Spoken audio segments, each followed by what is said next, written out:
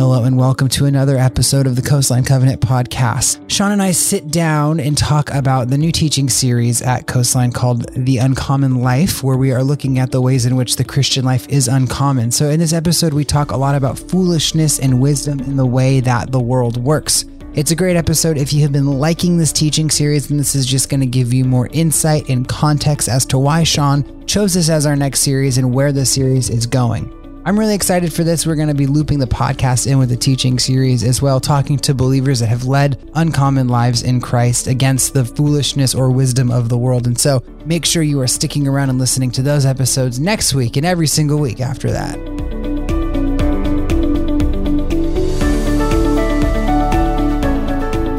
Hello, welcome to another episode of the Coastline Covenant podcast. You have been to church at Coastline on Sunday mornings at this point. You guys, we did it. Look at us. What a treat. Well, spoiler alert, we're recording this before that happened, so I hope it goes well. You weren't supposed to. I know, but now the humor is funny because the person listening to this is like, oh. Listener, Hunter gave me a long setup about how I couldn't reference that we'd recorded another podcast today. And here he is breaking his very first rule in 30 seconds unprompted. The number one rule, honestly, of like doing these podcasts is context. You want people to be able to jump in and listen and feel like, okay, I can listen like to this in September or I can listen to this in November or whatever. But now I'm realizing that never happens because we often have very time sensitive podcasts. Like tomorrow, this is happening at Coastline. Sure. This is what happened at Easter. So yeah, the jig is up. We're recording this in June 2019. We are looking towards going to Sunday mornings, but it hasn't actually happened yet. But by the time you listen to it, it will have happened. How do you think it went? Do you know what? Like sitting from this spot, I'm most worried about Michael. Like I'm curious about where Michael will be at the time this drops because of what he will have had to do. Everybody else is going to be fine. Yeah. Michael, who knows? Who knows? Who knows how he's going to make it? I hope that he hears this and he feels like, wait a second, why did you doubt me? Like, why don't doubt him? I just worry about him. He's a good guy, a good friend. I'm worried that we're putting too much work on him and he's going to, You're worried about that now? See, yes. It took this long for you to be worried about, all the amount of work you put on all of us. You're worried about it now? It's a light bulb moment. This is starting off like all of our podcasts do. We've already lost it. It's the point. I just want to unpack now, sitting in an office on like a big week. You're like, maybe these people work too much. We know how to work hard. It's what we do best. And we know how to play hard, baby. The Coastline anthem and motto. No, today we're going to be talking about the new teaching series, which did start Sunday. We're looking towards it. By the time you're hearing this, we have already done the first one, but we're looking towards it. Uncommon Life. Yeah. Which I like the title. Cool. I love the graphic Rochelle made. I know. So sick. I know she did a good one. Shout out Rochelle. Dope graphic. When you hear Uncommon Life, the first thing that comes to mind is like your athlete or like your underdog story, or you're someone who overcame the odds and you stood out and you were different and therefore you rose to the top of what it was you were trying to do. Yeah. But that's not really what the sermon series is about. No. So that's what I love. Like to really get what Uncommon Life is about, you have to hear the reason it's called this. And so that's kind of what this podcast was like. Why are we calling it Uncommon Life and what does it mean and where are we going in the past or the next few weeks? And so I want to ask you, part of this came to you in the pandemic, like deep quarantine. So feeding my stress and my sadness with internet content. Yeah. So you'll talk a little bit about that, but say some right now, like how did a time that many of us don't want to go back to both physically and emotionally, how did that spawn this teaching series? Yeah. Well, I think a part of it for me was that I found myself, I think like a lot of us, just disappearing into my phone, right? Especially during the pandemic when we're at home and we're a little bit scared and for me a little bit sad, and found my phone was a great place to escape, and finding myself entering into all kinds of just internet content, like just recipes and finance and getting into working out more and finding myself just kind of cruising through channels of people telling me the right way to do so many things. And I found myself becoming just a bigger and bigger consumer of a more and more beautiful, well-manicured life. Quote, beautiful. Sure, right? But finding myself taking the hook, finding myself being drawn in. And this became the conviction I had. It's like I came to realize that what was happening is that I was actually being discipled through the content that I was looking at and taking in. Meaning, it was giving me a picture about what my life could look like or should look like. And I was buying into it and was drawn to it and was moving towards it. And I thought, man, they're not selling me a product. There's nothing that I'm supposed to go and buy and purchase. It's not a commercial for something that I'm to enjoy. They're giving me a picture of their life that I am in this moment desiring. And I'm beginning to change things in my life to try to get something that here's the deal, they probably don't have as well. Was there anything in the pandemic though, like you had that moment where you're like, maybe if I do buy this, I'll feel better? Yeah. And I'm going to talk about this on Sunday, right? So much of it was about travel. I just wanted to run away. Yeah. I just want to run away. And we had these big ideas. Like I was going to go live in Costa Rica for 2 months. Like it was all about getting during COVID. Yes. Yeah. Okay. But like, and that became the thing. Like I wanted to, and I was scared to, but I looked at these other people and they sure seemed like they were doing it well. And why am I not doing it well? And it became this thing that I was really drawn to. Yeah. I think for me, phone use in the pandemic, especially things I would watch, it was all either fantasy or control. Sure. Like I wanted to be gone. I wanted to not be in the circumstance I was in, but I also wanted to know everything. So I literally, for probably March to June, watched every single one of Gavin Newsom's noon like press conferences. Wow. I watched every single one because I thought maybe I will hear like the secret word of like when we're going to be able to go back to church again. And you could tell us 30 seconds before we saw it on Twitter. And that was the win. Yeah, well, I wasn't on Twitter at the time, so it was easy. It was easy for me to really believe that. But like, I think so much of what we're being sold is this image of your life could be this, or like you can gain control of your life finally. Yeah. And then so how does that spawn a teaching series? Well, like part of it became realizing that my own desires were being shaped, right? Like I really saw it in myself that I was starting to desire these things that I was being told that I should desire. But then it came out in two more cynical and I thought more dangerous ways. One was with watching friends and family kind of get sucked into some of the conspiracy theories that existed out there and watching there be an increased level of fear just coming through, watching people, filming this internet content in a truck on their phone, right? And just, oh boy. And watching that, right? Yeah. You're like, oh, this is, as much as I'm dreaming about Costa Rica, this is taking up that space in their heads. And then also realizing that there's a whole section of like Christian internet, like Twitter, Instagram, whatever it would be, that's also kind of, you'd call, Hunter, you know about this even more than I do, like ex-evangelical, like looking at Christianity, poking fun out of it in a fun way, and then times at a cynical way, and at times like pointing at it as a dangerous way. And seeing that, some people really close to me, their faith is kind of changing through it too. And I began to realize all of this stuff is shaping our desires, shaping our fears, shaping our faith. How much of these things are turning into idols? Yeah, I think it's... Because the way you're describing it reminds me of that C.S. Lewis quote, our hearts are idol-making factories. Yeah, they are. I think part of it is that we're drawn to the idea of having the answers.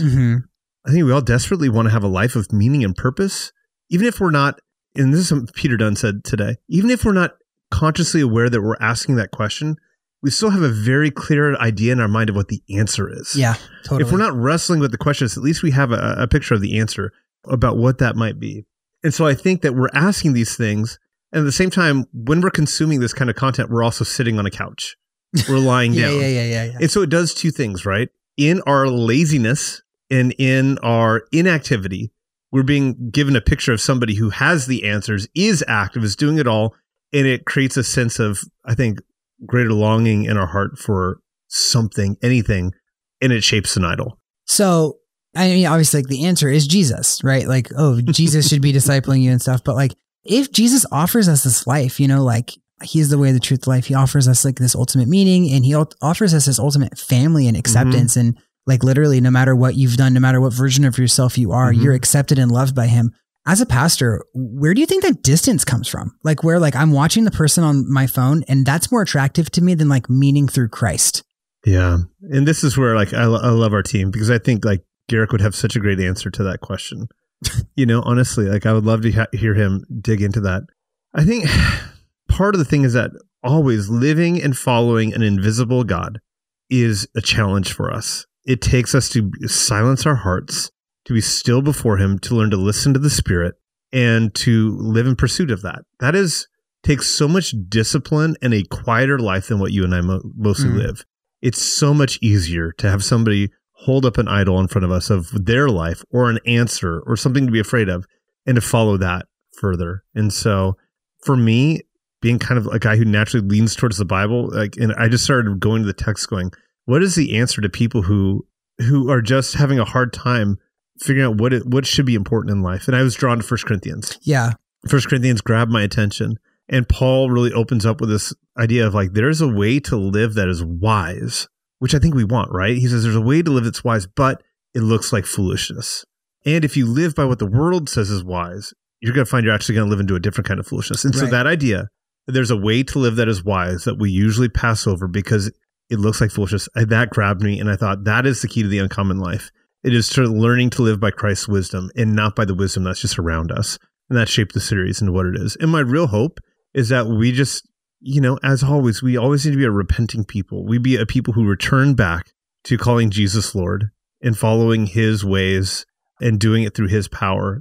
And we be aware that Satan's great attempt is to get us to listen to any voice other than Jesus's. So 1 Corinthians obviously is very local, like Paul is speaking to a particular church at a particular moment. And I would say that their version of wisdom was very Corinthian. Yeah. Our version of wisdom in 2022 is universal. I mean, I can go on my phone and I can see what somebody a billion miles away from me who lived 500 years ago, their version of wisdom, and I can adopt that as my own. You know what I mean? And I can also go on TikTok and someone with 1 million followers saying this, that, or the other thing about creation or sexuality in the Bible, whatever. I could say, oh, that's now my new worldview. So the idea of wisdom is now so much more diverse than it's ever been. So many things can be considered wisdom.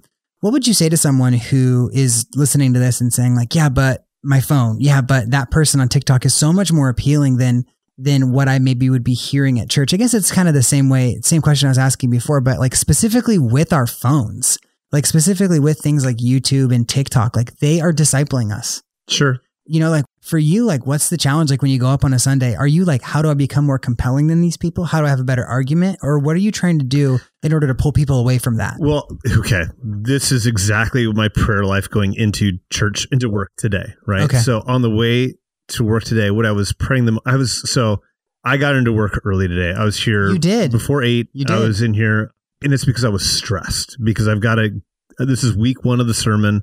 And, week 1, you always have to kind of set the stage. And I was feeling all of the pressure of it. And there became this realization of like, well, I need to actually repent of that.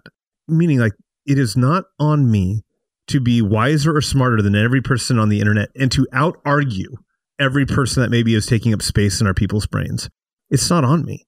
And this is partly reflecting a little bit about what Andrew shared this last week when he preached. It is to point them to Christ and to point to him as being the source and the answer. And I just need to keep doing that. And that's actually what Paul does in 1 Corinthians 2. He says, you have a ton of smart people in your church, and I'm not here to try to come and preach with eloquence. Instead, I came and preached one thing, Christ and Christ crucified. And so that's what I have to keep telling myself. I don't need to be more compelling, have a better edit, be funnier, have a better live stream than whoever else is on the internet. What my job is to keep pointing to Christ as being the source of all wisdom and all power. And if people look to that, not to me, but to that, then that's where they're going to find an uncommon life. That is different than maybe the way we would define an uncommon life, which is more luxury, more experiences, more love, a better body, whatever it might be. It's to find a life that looks more like Jesus and where I'm beginning to live like he did. What does the uncommon life for the Christian lead to ultimately, in your opinion? Well, I think it's going to lead towards deeply and profoundly loving other people. And I think that's where ultimately 1 Corinthians ends, right? Well, it doesn't end there, but I think the theological high point of 1 Corinthians is the love chapter. And when we see that chapter, we think it's like, this is something for weddings. It's a great poetic thing, but it's not. What I think it actually is that the primary issue for the Corinthian church is that they're not loving one another. And they're not loving one another because they haven't really loved Christ. And you see that playing out all throughout the entire book. I mean, this is a church where they are sleeping with other people's spouses. They're suing one another in court. They're taking communion, getting drunk when other people haven't partaken yet. They're hugely divided by class. and by who they follow. It's a church that's forgotten how to love one another. And the answer is for them to return to a deep love of Christ, let that live in their hearts, and then love out of that. And so, in a time that is so tribal, in a time where there is such deep boundaries between old and young, men and women, conservative, progressive, Republican, Democrat, what is the hope for a church? How can we possibly hope to do that?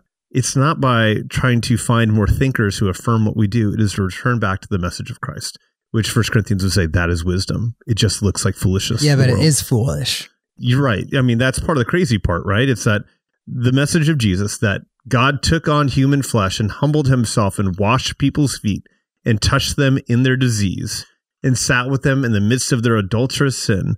And, that same Messiah went to a cross and died for us is a crazy message. Their hope is God in flesh dying for us, and yet it's the true answer. And so it's repenting of everything that seems appealing and returning back to that. Talk about uncommon. About the word uncommon? Yeah, I mean, no, I'm saying talk about that's just uncommon. Oh, yeah, right. To think about a religion that God identifies with you so much that he dies. Well, yeah, and we've said this before. Every other religion on the planet is climb that mountain and get to God. Right. Through your own efforts and through your own prayers and through your own discipline. And here's, Christianity is, no, it doesn't, you cannot possibly ever get to him. So he's going to lower himself to you and to take on all of your sin to give you all of his righteousness. It's just it's a crazy story, which again, Paul's point, it looks like foolishness. Yeah. It's not like anything else out there, and yet it's the wisdom and power of God. Yeah, there's something to be said about how so many of the things that we identify with on the internet are like how to be in this type of shape, or like how to get this money, or how to get this brand or this image, and you think about the uncommon thing there is like, oh, you don't need that. Like in the life of Christ, just embrace that you can't get those things. Mm-hmm. And you only find meaning through Jesus. Mm-hmm. And if you told that to an influencer, hey, the message of Jesus is you don't have to do anything to earn ultimate meaning, they'd be like, no, that's not true. Right. Yeah. But that's the uncommon life. And again, what social media tends to do, and again, Hunter, you know this way better than I do, it connects you to other similar influencers and channels and the algorithm, and so in a sense, you end up listening to people who think and act just like you. And that's the thing about the church. The church is the exact opposite. It's where you come together with people who are vastly different than you, who've been saved by the work that Jesus did. And so I worry in all of, my pastoral instincts that the more that we consume media like this and get discipled by media like this, it makes it harder for us to actually be the church because we become less and less familiar with how to be with people who are different than us. And I think so many people post-COVID found an opportunity to try a different church or try a different stream of thinking that aligned more with them because we just felt so much more emboldened to be right. Mm-hmm. So many things were up for grabs in COVID. And so it's I need to be right about these 5 things, and I need to only be part of communities that are right about these 5 things. Sure. And it's just hard because, I want to go to church with people who are different than me. I've got this working theory. I don't know if I've said this to you yet, but I feel like so many relationships that I have, or people who are in relationships with one another in my life, I just see they've changed on the other side of COVID. Mm-hmm. They're just different now. It's weird. It's like all of us were changed in a profound way by it. And we continue to discover these relationships that we're close before are just less so now. And I'm seeing that with friends who just can't get together anymore, families who can't get together anymore. It changed so much for us. Well, we had to ask what's important, and people don't think you're important. No, we had to look at ourselves and say, what is worth it? We had everything taken away from us. Yeah. I mean, some of us literally lost family members to this thing. And so post-COVID, things oh, let's go get a beer, or let's go for a trip. Some people would say that's probably trivial. Yeah. That just doesn't matter to me anymore as much as it used to. I have tons of friends, I can think of several off the top of my head, who made major life decisions during COVID. And it wasn't this has been here the whole time. They were oh, now I feel the freedom to actually do this thing, which it's interesting, because it's not it exposed all of these oh, I hated this and I didn't like that. And I finally had the space to think about it. It was I saw that everything was a question mark. And so I think of my friends, my really, really good friend who quit his job. It's I just don't think I should be working so much. Yeah. And when did you think of that? Not pre-COVID when you were working really hard. You're maybe I don't need to work so hard anymore. Yeah. And that's super uncommon because now he's finding meaning in being still and having space and really working on his own identity. It's just fascinating. I just think the book that someone writes in 30 years about everybody's psychology post-COVID, Yeah. That's going to be a good book. Yeah. And I think that as we start to grab for new meaning or purpose coming out of that, the things that we grab onto, again, they all can be really good things. I mean, working less can be heck yeah. Yeah. I mean, don't give your life and your soul to your work. I just want our people to make sure that that Christ is at the center of that. Or maybe even I would say, rather than putting him at the center of that, say he is the lenses that we see everything through, that we're constantly evaluating everything against. How does this live up to the wisdom of the gospel? Yeah. And the wisdom of the cross. And that's what I want for people. I don't want us to be fooled or discipled by something without thinking about it. That's good. I like that a lot. Yeah. And that's a good question for us to ask our people. What are you being discipled by? Take stock of your life, take stock of your weeks. Like if you went to the doctor and you're like, my stomach hurts, they'd be like, make a food journal, make a disciple journal, make a media journal. What are you watching? What are you listening to? Having a voice in your life and that you're listening to. Yeah. And then, compare it to someone else's or compare it to where it was 2 years ago. What is it like? What's changed? Sure. And it's things big and small. Like I think the funny thing about influencing is it's so silly most of the time, right? We're not even aware of how it's influencing us because it's so passive and we just scroll. I think the news obviously is a more direct one where it influences us at a much more caustic level, an emotional level. People come out angry. Yeah. But it's actively trying to influence us and give us a worldview that lines up with theirs. But then, I know that I've told this to you too, with pornography, I'd tell you, I could always tell a student who's wrestling with pornography by the jokes that they tell because, it influences us, right? And we're so easily influenced. And I just fear that the Christ is diminishing in that. So that's in the series. I wanted to go after that. I love that. I think it's super timely, super poignant. So let's say someone comes this week, 11:30, of course, not at 4 p.m. They're sitting there, week 1. How many weeks is this series? Well, I wrote it for 8. I think we're going to take it down to 7 because I'm really excited about the next Which we'll talk about when we talk about it. So you're there for 7 weeks. Where do you want someone to be 7 weeks from now? Yeah, that's super good. I would love for them to do is to be able to look at the scriptures again and see them as being the source of wisdom for their life that they need to orient everything else around. I was reading a quote by Dane Ortland today, and he said, the challenge in our world is that there's so many places that we can get really good advice from. Our parents, friends, counselors, and therapists. He said, but in the end, our parents pass on, our counselors retire, our friendships change over the course of time, but Scripture alone has the power to make sages out of fools. And I thought that is my hope, is that we would look less to what everybody else is saying and to start to shape our life around the scriptures and the teachings of Jesus and to allow that to be the kind of rudder of our lives instead of whether it be our emotions or what other people are telling me, my friendships are telling me, or the things I'm seeing in the media. It's to go back to scripture again and again and give it greater authority in our lives. And that's the thing, not just a authority in our lives that exists alongside of many other things, but it's the shaping of my reality, the source of wisdom, and to realize anything else that the world might give is actually foolishness. Yeah, I think the question I would ask, to go with that Dane Ortland idea is what have you put your life, what have you let disciple you, and where is it now? Where is that fad? Yeah. Where is that movement? Where is that TV show? Where is that person now? Yeah.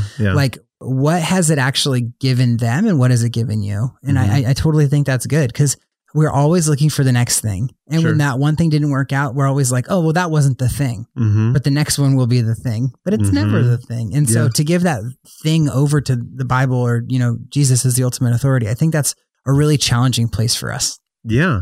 Because what it does is it forces you to not see yourself as being the star of the movie. Yeah, you're not the hero anymore. Yeah, it's it's not about you. It's about giving glory and worship to Jesus. And in that context, finding our identity and our purpose, allowing our lives to kind of fall after his, I think that's the point. If every person is living their life as if they're the star, the focus, this is the Truman Show about them, should we ever be surprised when every relationship falls apart between parent and child, a man and a woman, wherever it might be, friendships? If every person imagines that they're the star, the focus, how could any of it work?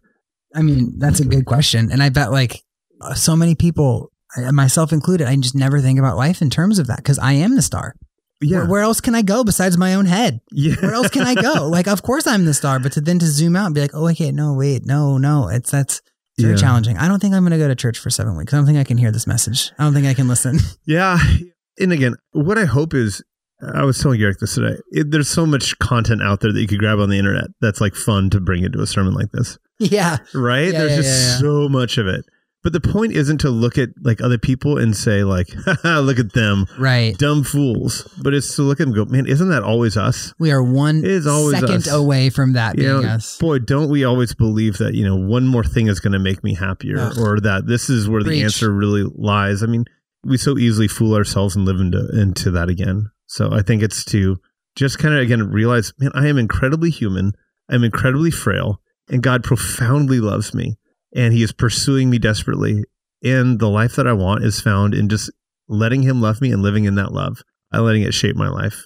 That's the better story. Yeah. And I think that's a great way to end. I just like the idea that like Christianity is supposed to be distinct. Mm-hmm. And like, I think, quote, both sides are trying to pull Christianity towards itself. It's supposed to look like this and look like this. And it's like the other side always says like, your Christianity looks too much like the world. And they're both right. You know what I mean? Sure. And there's something so distinct about Christianity, but like you hear that, like stand out, be a Christian, be different. But I really like the invitation to be uncommon. Mm-hmm. It's not so much about like sticking out distinct, like that underdog mentality we talked about, but it's just like being uncommon. Yeah. Like you don't have to be discipled by your phone. Yeah.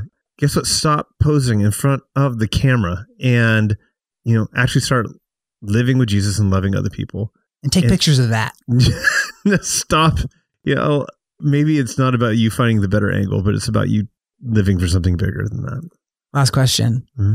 Resources you want to point people to in this sermon series? What's been influencing you? What's been kind of guiding your theological pastoral ship as you write this sermon series? What's funny is that usually I have a list of them. Which is why I normally ask. Yeah, I know. In this one, actually, I think I have less of one. Uh-huh. I think what's really shaped me is living in 1 Corinthians. And it was me coming up with this question of going, who's shaping us? And then coming back to that. So if there's some that come up along the way, I'll bring them up. But this one, I think, honestly, come to church, listen, enjoy it, and get into the text. I think that there's some really great answers in 1 Corinthians because I think it's a church that looks a lot like every church. Oh, yes. Not just us, but every church. There's moments where God's moving profoundly there amongst them. I mean, the miraculous is literally happening there.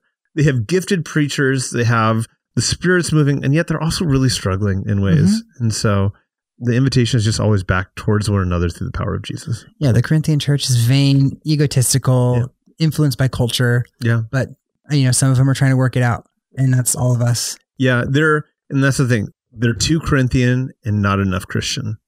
That would have been a good t-shirt. A book I'd recommend. Oh, do you have one? You Are What You Love by Jamie Smith. Oh, yeah. So that is a totally good book. That is a great book about how what you love will ultimately shape what you worship. Yeah. James K.A. Smith? Yeah, or Jamie Smith, James K.A. Smith. Yeah.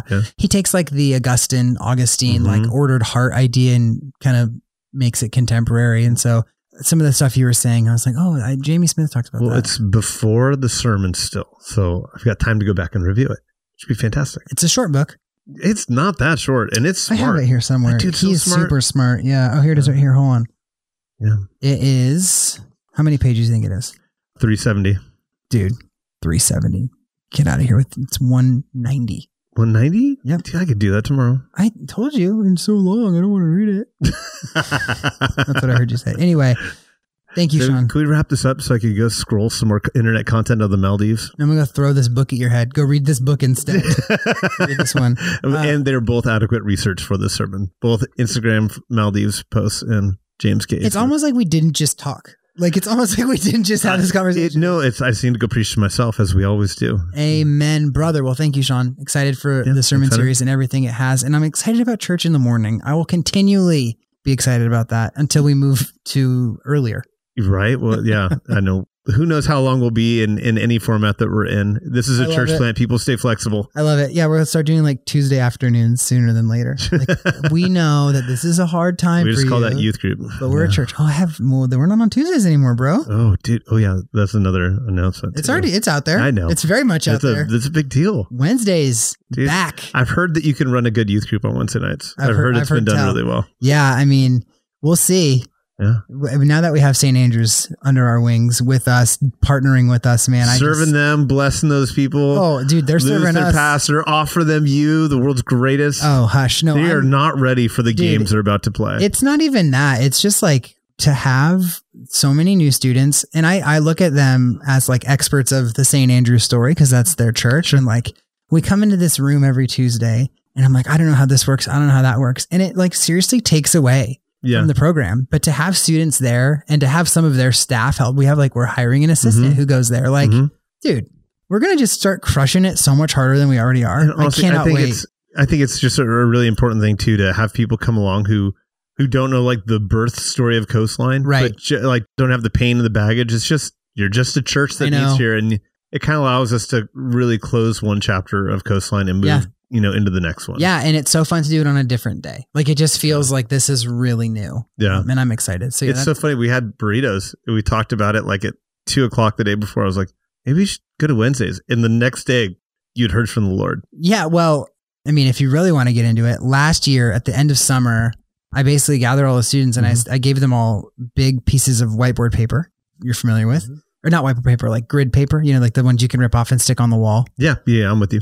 And I said, like, write the perfect youth group, and everybody's writing it and, they're in groups and it's, it's a good time. And then at the end, I'm like, this is great. This is awesome. But I really want to go to Wednesdays. And so many students were like, we don't want to do Wednesdays. Like, we still maybe go to another church and we want to make a decision. And I said, okay, what about next year? They said, okay, yeah, give us a year. And then I just completely forgot I said that. Yeah. And then you said that at Burritos. You were like, oh yeah, we should, what about Wednesdays? And I thought to myself, like, oh no, I want to move to Wednesdays. I want that. You're right. I forgot I wanted that. And then I met with Peter and he's like, what about Wednesdays? I was like, ding, ding. I just felt like God kind of landed up. It kind of all hit us at the same time. Bada bing, bada boom. Talk about uncommon. I don't know. I tried to land the plane there. It didn't work. I thought bada bing, bada boom was the key moment. Well, that's going to be the title of that. What did I did something really weird at the last podcast. Cut your ear open? Well, yes. I think I said ding or something like that. And you're like, what are you doing? I don't remember this. We do a bada lot of these podcasts. I know, man. If you haven't noticed, the mic in this thing's always hooked up in my office now. Yeah. I don't unplug it. I see that you're doing now like a internet show. Oh, your corner, wow, talks from the corner. It's always nice to meet a fan. No, that was just spoiler alert. No one wants to read 5 paragraphs of like news. They want to just hear it in 3 minutes. And so I was like, I can film this video and be done in an hour instead of drafting an email and sending it to people. So that's what that was. Cool. Thank you. Well, yeah, I'll sign your book on the way out. Yeah, so can you autograph my phone? Let this disciple you. Sure. That's good. Anyway, so we'll see you next week, everyone. Thank you, Sean. Thanks for getting us back on track. You're supposed to say. No, I know. No. I just am appreciative that we were going a little off the rails and you pulled it right back in. Hunter, if there's anything you and I do, it's go off the rails. And you know what? That's how we're going to end it. Sure.